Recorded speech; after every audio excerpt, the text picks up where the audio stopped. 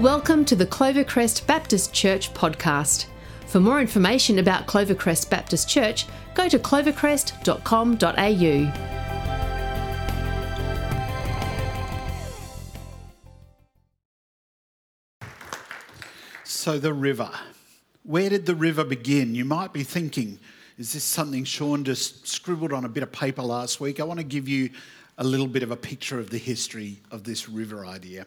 And you know, in many ways, it began 54 years ago when Clovercrest Baptist Church was formed. And in the very womb, cross-cultural missions was something that has been a part of Clovey.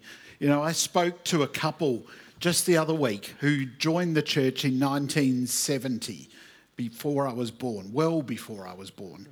And they said that one of the first things that they remember being key to Clovey was that the church had a vision for missions. And you know, I began I was almost born at this church. And I began and I was part of the church. Here's a photo of me at Boys Brigade as we were growing up with some of my mates. There I am right in the middle. Got a good tie happening there. And, you know, one of the things that I remember is that there was a godly lady called Janet Harding. And Janet was that person. She was that one who couldn't stop talking about missions. And I've got this vivid memory of a can drive where we all brought our cans along, and I didn't even really know what missions was, but I knew that it was something important. We put them all in there and we sent them to these people across the world. And she was the one who would bring the prayer points. We had missionaries coming and speaking in our church. And then fast forward 20-something years, and then this couple were commissioned at Clovercrest Baptist Church right here on this stage, when we used to have the light behind the baptismal, when Jan and I were sent from Clovercrest. And it's still one of the most amazing times, as I think here is a church that is in my heart and soul that sent us. And then others were sent, like the Hayes and James and Ashley, amongst others, who are people that are still out there serving today. Clovey has a rich history of sending. And I want to recognise today that actually the river is standing on the shoulders of the people before us. I can see people in this room who've been here for many years whose shoulders we're standing on today. Well, fast forward to October last year, and up in that room there, up in West Lounge, a group of us met because we said, what does the future of missions look like at Clovey? And there were some really challenging questions that we had to face, especially based on some research that had been happening by the Barna Group in the US, largest market research group in the world. And they asked some hard questions. We're going to ask each other those a little bit later on. But we asked ourselves, what does the future of missions, cross-cultural missions, look like at Clovey? Well, the result of that day that stood on what had happened before was the beginning of the river. And we scribbled it out. The missions team scribbled out, and we're going to see it up on the screen there. There's the first version of the river on the left-hand side with my little scrawlings. You wouldn't have a hope of reading it because I have shocking writing. And then we took it to leadership and we said, what do you think of this? They said, oh, look, we love this, but let's think about this, let's think about that. We came back and then I used a little tool called Microsoft Publisher. That's the Sean version of the river next to it there. And I thought it looked good until we took it to a graphic designer who said, let me show you good, Sean. And here we have what we have today. And a shout out to Les, who actually was one of my mentors growing up. And this is what I think is awesome about hanging around a place like Clovey for long enough, is that actually the people who've blessed you, you can go and bless, and they will bless you back again. And you know, there's all sorts of reasons. We might move around churches, but I want to encourage you that if today you're thinking, well, is this somewhere I want to stay? You know what? Clovey has got a great history of sending and of encouraging and empowering. And I feel like, you know, I didn't write this on this bit of paper here, but I feel like God's saying to you, stick around. But also he's saying, hey, find some people to be a part of your life, like Les was in mine. You know, we used to sit before church services and we'd eat garlic bread, and then we'd go to church and we'd stink of garlic. I don't know why that's got anything to do with anything, but you know, there was a group of us. Some of those have actually walked away from faith, and I think that's really sad. Others have gone on to do incredible things in life, and some are still here today. And who would have believed that 40 years later, 30 years later, Les would be bringing back into life some things that we hadn't even thought of. And he brought together these experiencing God, creating community, reaching beyond posters that we see. So who are you letting life live with you, and who are you giving life back into? Because, you know, none of us would have said that we were going to go on and do what we did. So I wonder 40, 50 years later what that might look like. And so we had this river, and I had this vision, this idea in my mind of a diorama, and people said it wasn't possible. And I went to my good mate Dave van der Linden and Ashton Chambers, and again, they're in our life group. So we were already doing life together, so they knew when I asked them something ridiculous that it wasn't coming out of just this random spot. And again, if you're not part of a life group, hey, here's a great opportunity to actually be doing life, and maybe doing even more than just meeting in a little house together. And so I said, could you make this diorama? He said, I could do that. And Ashton, could you make a base for it? Yeah, I could do that, he says. And there we've got it out in the foyer there. And it's incredible. I want to shout out to them. And then I bought some little people on eBay. Now, here's a little secret. I might not have read the ad all that well. So when it said models, I'm thinking, you know, models. And the ad, I looked back when I got them, and it did say not models, but models. Get them in the post, and I'm like, well, this is a problem. So then I asked another couple from the church, hey, look, can you help make my little people a little bit bigger? And they did, and they're what you've got today. And in that process, I'd said to Luke, hey, Luke, could you write us a song? He says, sure, we could write you a song. And, you know, that leads me to a question that I wonder. Who made the river? It wasn't Janet Harding, but without Janet Harding, we might not be where we're at today in missions. It wasn't the church leadership, but without their input, the river wouldn't look like what it does today. It wasn't me, but without me, we might not have been able to bring it into what it is here today. It wasn't David, Ashton or Luke, but without them, those of us with a creative bent might struggle to even work out what this is all about. And you know, this is, I think, a question. Who made what I am today that we could ask? Who made me what I am today? Who made my Christian faith what it is today? And if you don't have a Christian faith, I want to ask you, hey, you're probably here because somebody's invited you along, or something's poking and prodding within you. So even ask yourself, well, where did that come from? For those of us with a faith, who made me what I am today? Who built into you? Who are the Leses of your life? Who are the Mark Wilkinsons of your life that built into my life? Maybe you want to stop and write them a note of thanks today. But also to imagine, well, who am I putting into? Who might be making the river version 25 in 40 years' time after I am somewhere else? Really, nobody completely built who we are, but everybody has had some part to play. Well, today we're going to look at the life of a man called Timothy in the Bible from the viewpoint of a letter that was written to him by Paul, one of the early church leaders. And we're going to skim through his life. So Paul wrote this in 2 Timothy, and we're going to begin looking at Timothy's faith in chapter 1, verse 5. So Paul wrote, I remember the sincere faith you have, the kind of faith that your grandmother, Lois, and your mother, Eunice, also had, and I'm sure you have it also. And I'm thankful for me that my parents modelled that faith. In fact, it was them in 1970 who joined this church and gave me that quote.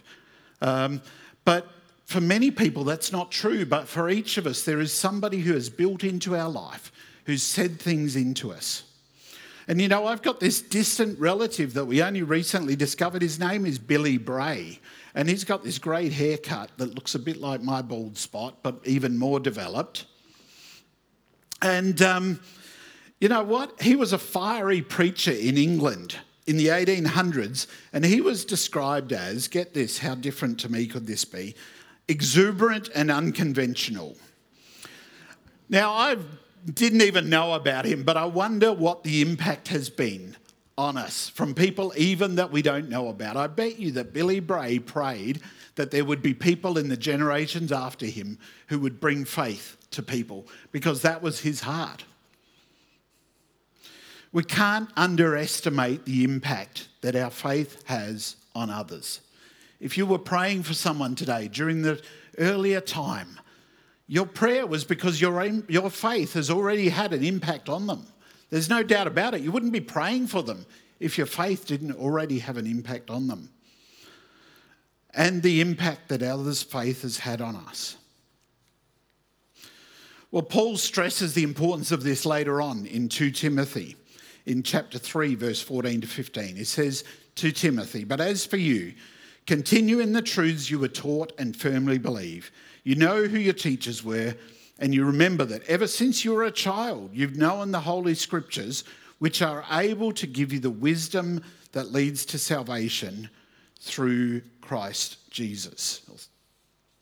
Now, last year when we met up there in West Lounge, one of the areas we had to chew on was this realising that this process of becoming a missionary is actually a bit vague. It's not like becoming a doctor, where you do a certain number of things and then tick boxes. Or if you want to become a gardener, you do these certain things. Or most planned vocations. And so we had to think that through. And we thought through some really challenging quotes that I want to ask you to ask yourself today. So the first one of this is this. 95% of parents, and I want you to insert there friends of people who you've got influence on, not just parents, but 95% of parents would be able to trust God if their child chose missions as a career. And again, I want to recognise my parents who actually, when we came to them, and Jan's parents said, well, that's something we don't know, but we really do trust God with you. And so I trust that this would be true for today too, that 95% of us, if a friend, a child, someone else came along and said, look, I want to choose missions as a career, that we'd say, yeah, I can trust God for that. Great. What about this next quote? 47% of parents have not talked with their child about their child's missions interest. Now, this one's interesting because I wonder if it might challenge you as you think, have I done that?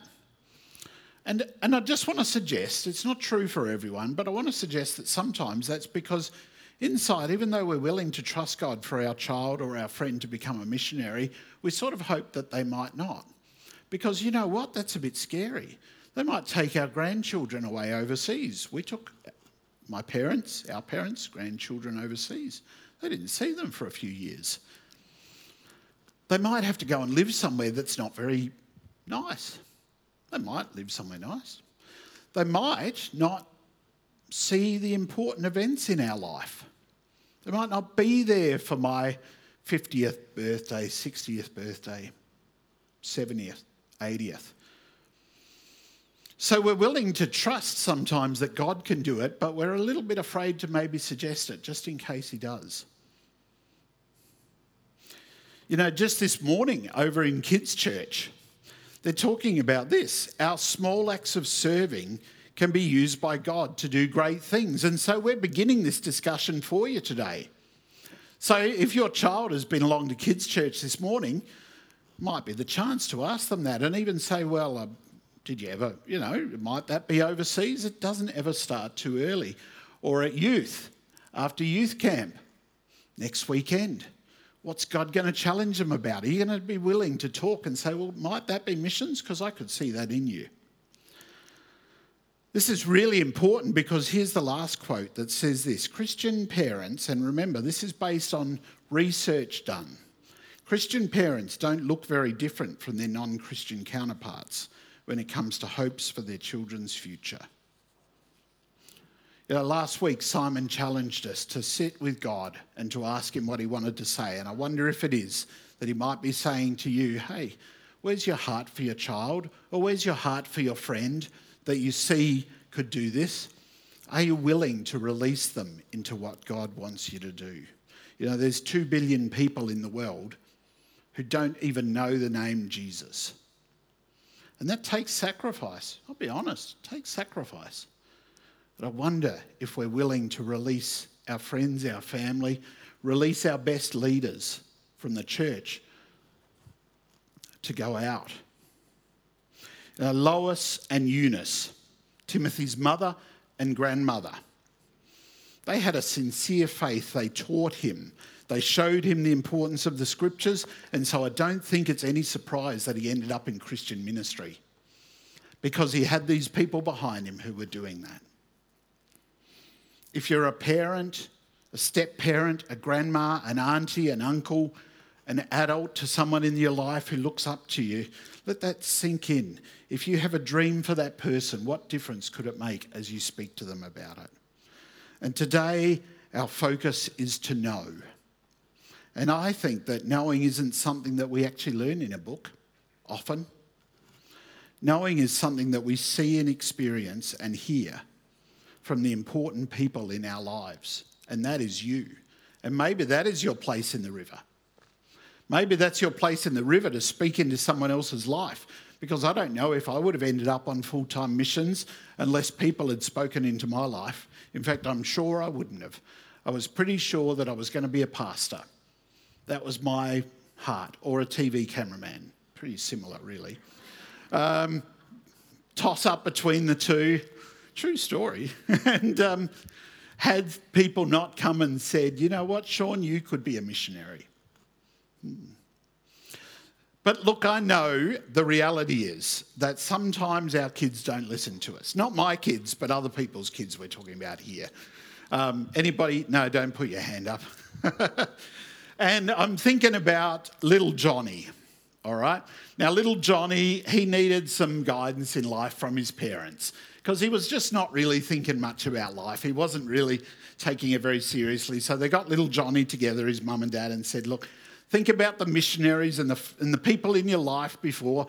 They've really worked hard. You need to sort of start taking this a bit seriously. And Johnny looked at them and he said, yes, Mum and Dad, you're going to see a change from tomorrow. And they're like, he's thinking really seriously about this little Johnny. And so the next morning they wake up, they go to get Johnny out of bed.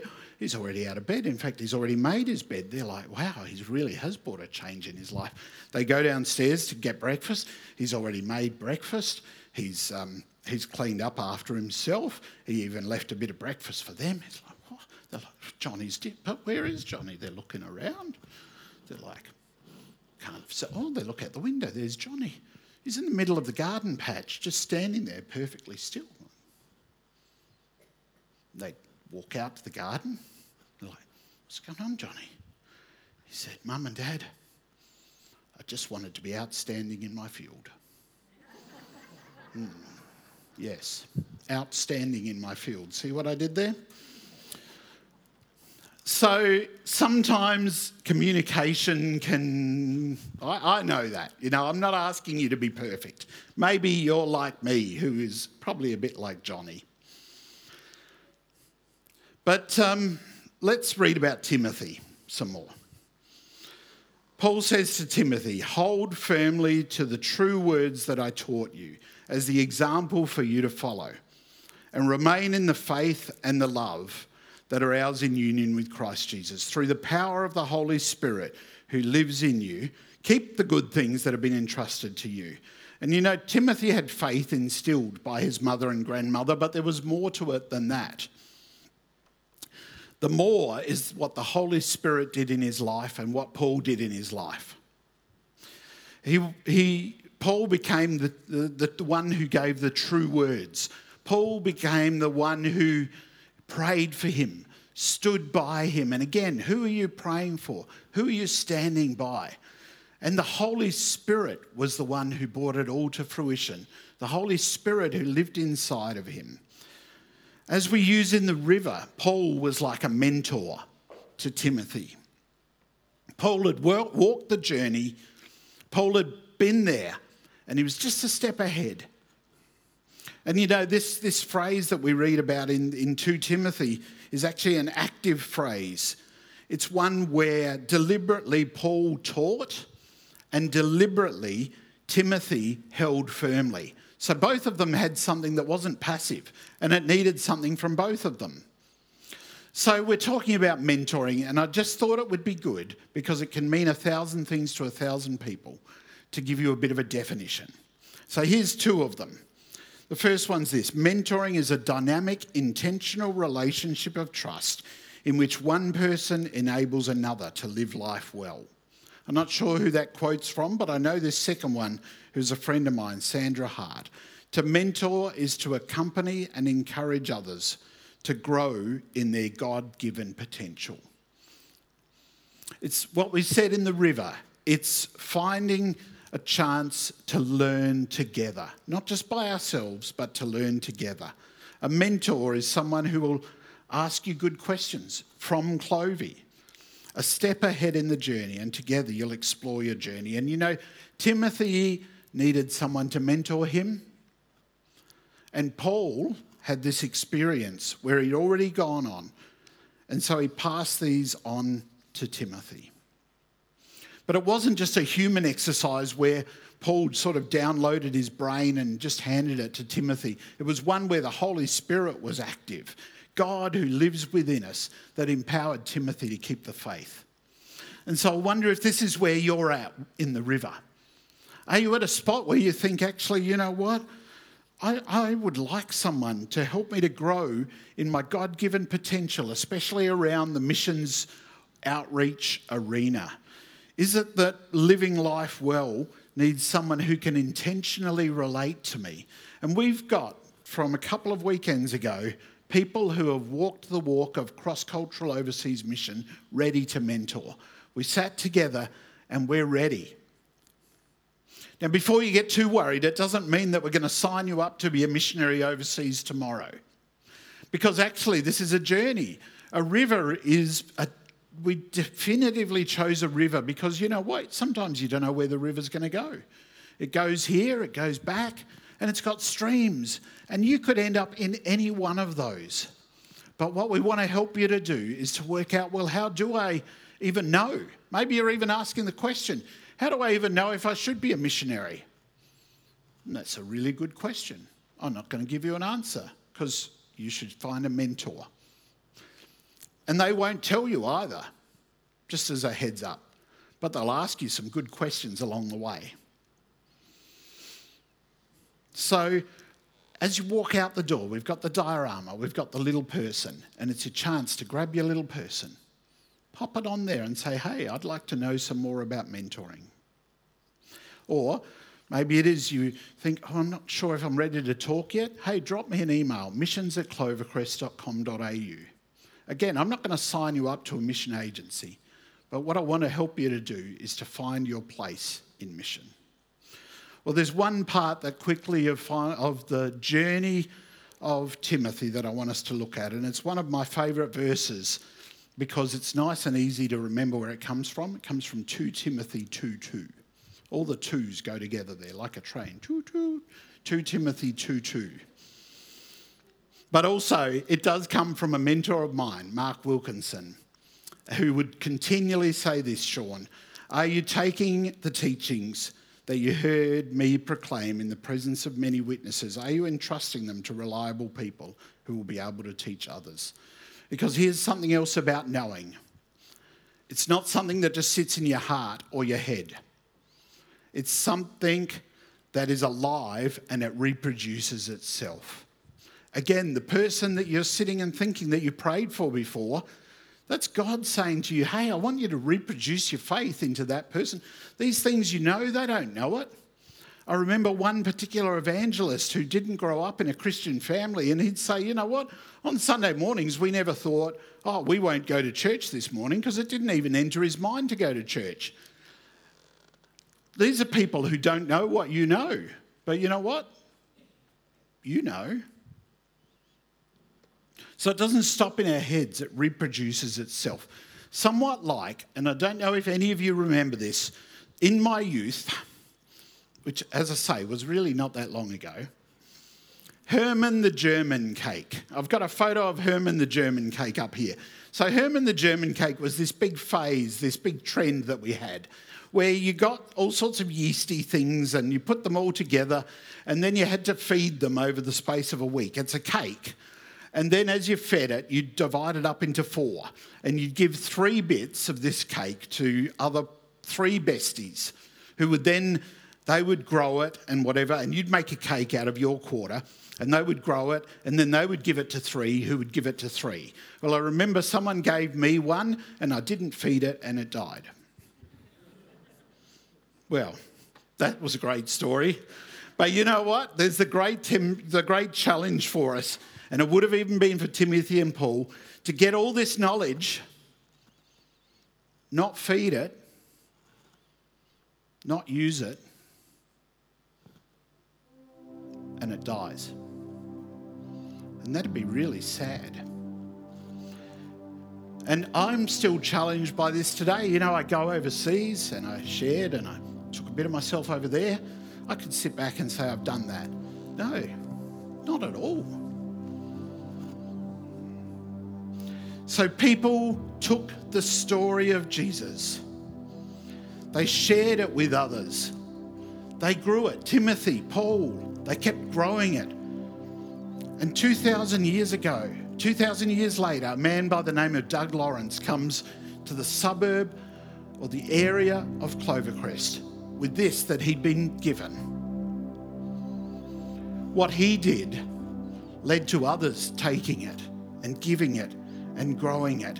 And I wonder if you've ever sat and thought, what difference have we made, not just locally, but in the world across this 50 years? And I tried to sit and think about it, and I've missed some. So I'm sorry if you're in this room and I've missed you, but you know what? Here are some of the places that just a little group of people in just one little area of Australia have changed people's lives.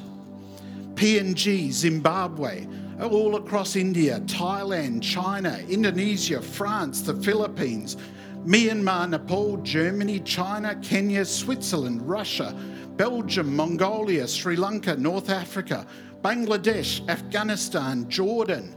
Add in there all the areas of OM that the Hays that we support are touching. Add in there all the areas that WEC works in, that Jan is helping to coordinate through WEC. And the list is still going. Just take that in for a minute.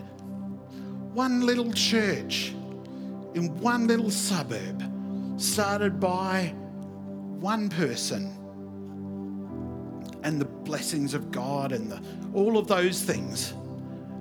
And what a difference we've made across the world, you know. But as each of us finds our place in the river, we're all going to put a drop in the river. Might be a little drop. It's okay. You know what? Those people that I got are really little. But when you put them next to 500 other people, wow, it looks great. One little drop of water. So what is your drop? Is it to enter, to sponsor a child? There's still the chance to do that. Is it to sacrificially give to missions? Is it to learn more about your part and then live that out? To know, to be mentored? Is it to experience, to have a relationship with our partners, and then as you experience it, you take that and you use it in who knows what? Is it to go short term when the doors open? Is it to go across the world with the river and the whole river of Clovey pushing behind you? Every one of these is part of the river, and every one of them is a drop of water that's a drop of water and another drop and a splash, and the whole river goes across overseas to touch those 2 billion people who unfairly have no chance to hear about Jesus. Let's pray. You know, as we pray, I feel like there's two images I've got for you that came to me as we were singing before. And the first one is that of Isaiah. And you know, before Isaiah said, "Here am I, send me," he said, "Lord, I am a man of unclean heart and unclean lips." And maybe it is that you feel, I hear you, Sean, but I'm too unclean. I want to say this to you just like God said to Isaiah. In that vision that Isaiah had, there was a fiery hot that came and touched his lips and made him clean. And today, Jesus can make you clean.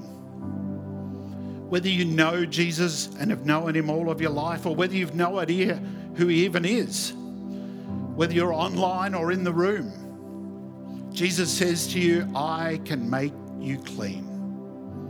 I can take away all that rubbish in your life and make you absolutely clean. And you know what? Then you can respond like Isaiah did just a second later. Here am I, send me, I'm ready. Because that's all it needs is a touch from Jesus. Or maybe it is today that you're like David and facing Goliath. And you know what? There were people yelling at David to tell him to stop, that he was being ridiculous. Even his own brothers said to him, "You're being stupid, David, stop it." But he said, I know what God has got for me. So he picked up a stone and he did what God wanted him to. And you know what? Thousands of years later, the world's changed.